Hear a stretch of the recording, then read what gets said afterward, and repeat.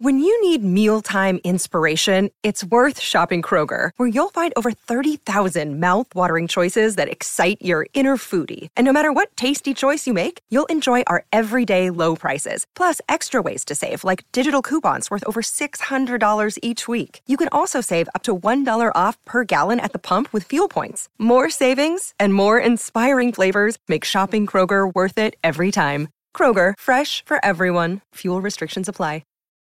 Welcome back for another video. Today's video is about the greatest FPL manager of all time. I was able to track him down and interview him for this video. It became quickly apparent that he's not like any FPL manager I've ever come across before. His answers included the secrets behind his success, his thoughts on Ronaldo and more. Before we jump in, just a small percentage of people that watch my videos are subscribed, so if you like this video, consider subscribing. It's free and you can always change your mind. Enjoy the video.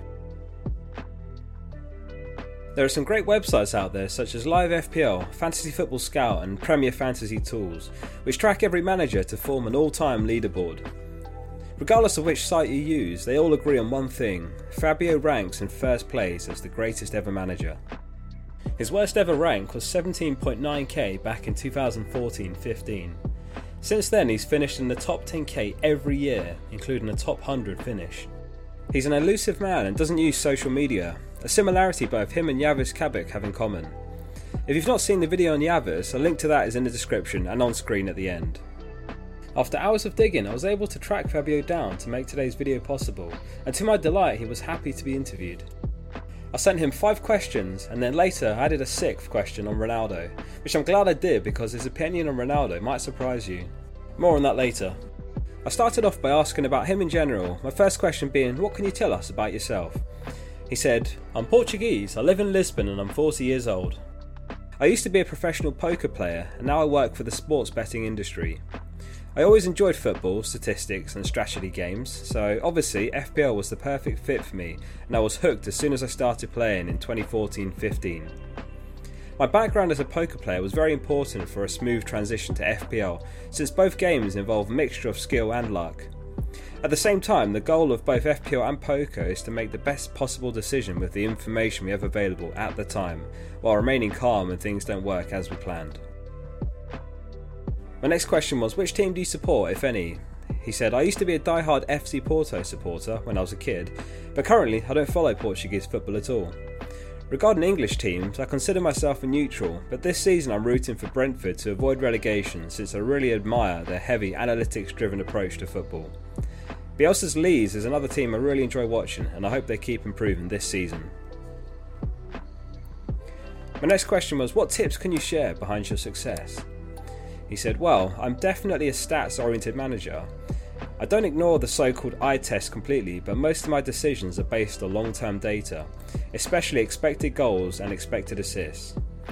The reason for this is because I only watch 1 or 2 matches every week, and even if I was able to watch every single match, my brain would be susceptible to all sorts of bias, while statistics have a better memory, which makes them more reliable, in my opinion.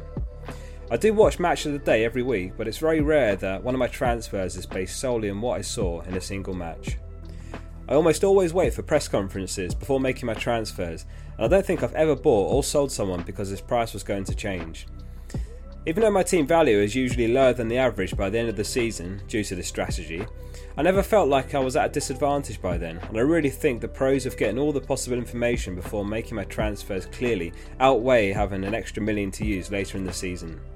After all, it would not be a big deal if I had to go with Lukaku for 11.5 instead of Ronaldo for 12.5 in my second wildcard because I had a lower team value than most managers. But most of all, I would say being patient and valuing transfers is the most important factor behind my results. I rarely sell a player I still consider a good prospect just because someone else scored a hat-trick, and it's very rare that I take a hit outside of a double game week. I always try to buy reliable players that I feel confident having in my team for the next 4 game weeks at least, even if they blank in the first 3. This approach doesn't always work, but in the long run it reduces the number of hits taken and allows me to use my free transfers to get rid of my weakest links instead of using them to buy someone just because he did well in the previous game week.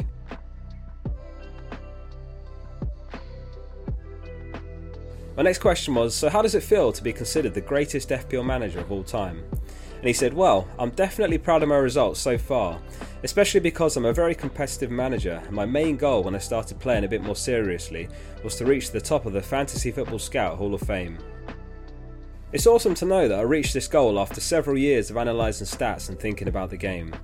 In fact, I feel even prouder being in the top of the Hall of Fame than I would be if I ever managed to win FPL, because luck plays a much lesser role over several seasons than it does over a single season. My next question was, what's your best FPL memory? He said, I've got a lot of good FPL memories, but 3 of them really stand out.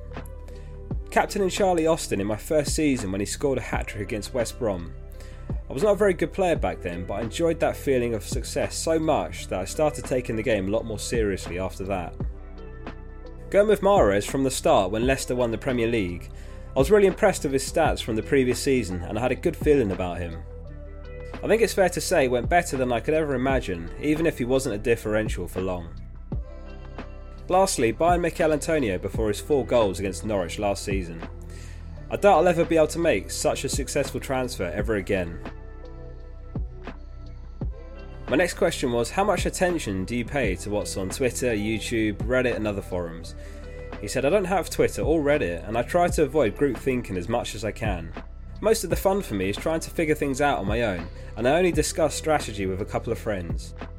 I do follow some sources such as Mikhail Tokvam's transfer algorithm, Big Man Bakar's weekly analysis, and I really enjoy watching FPL Black Box with Mark and Az whenever I can.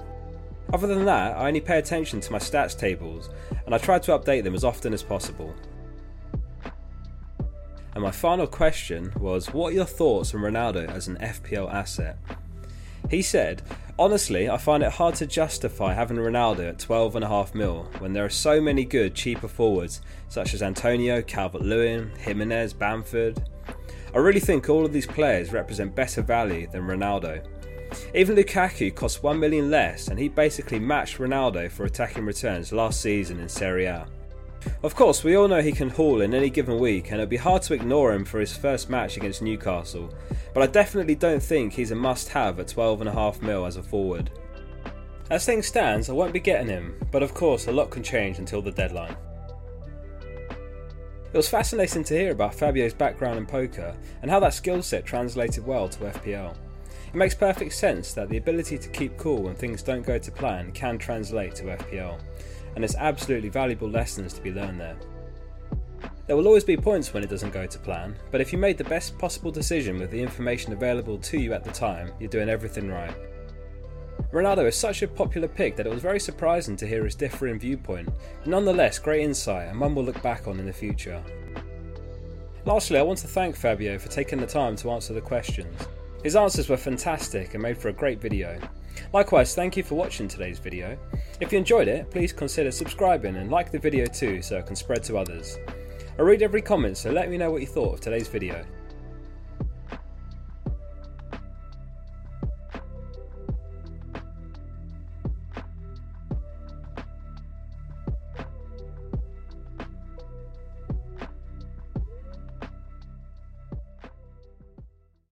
Sports Social Podcast Network.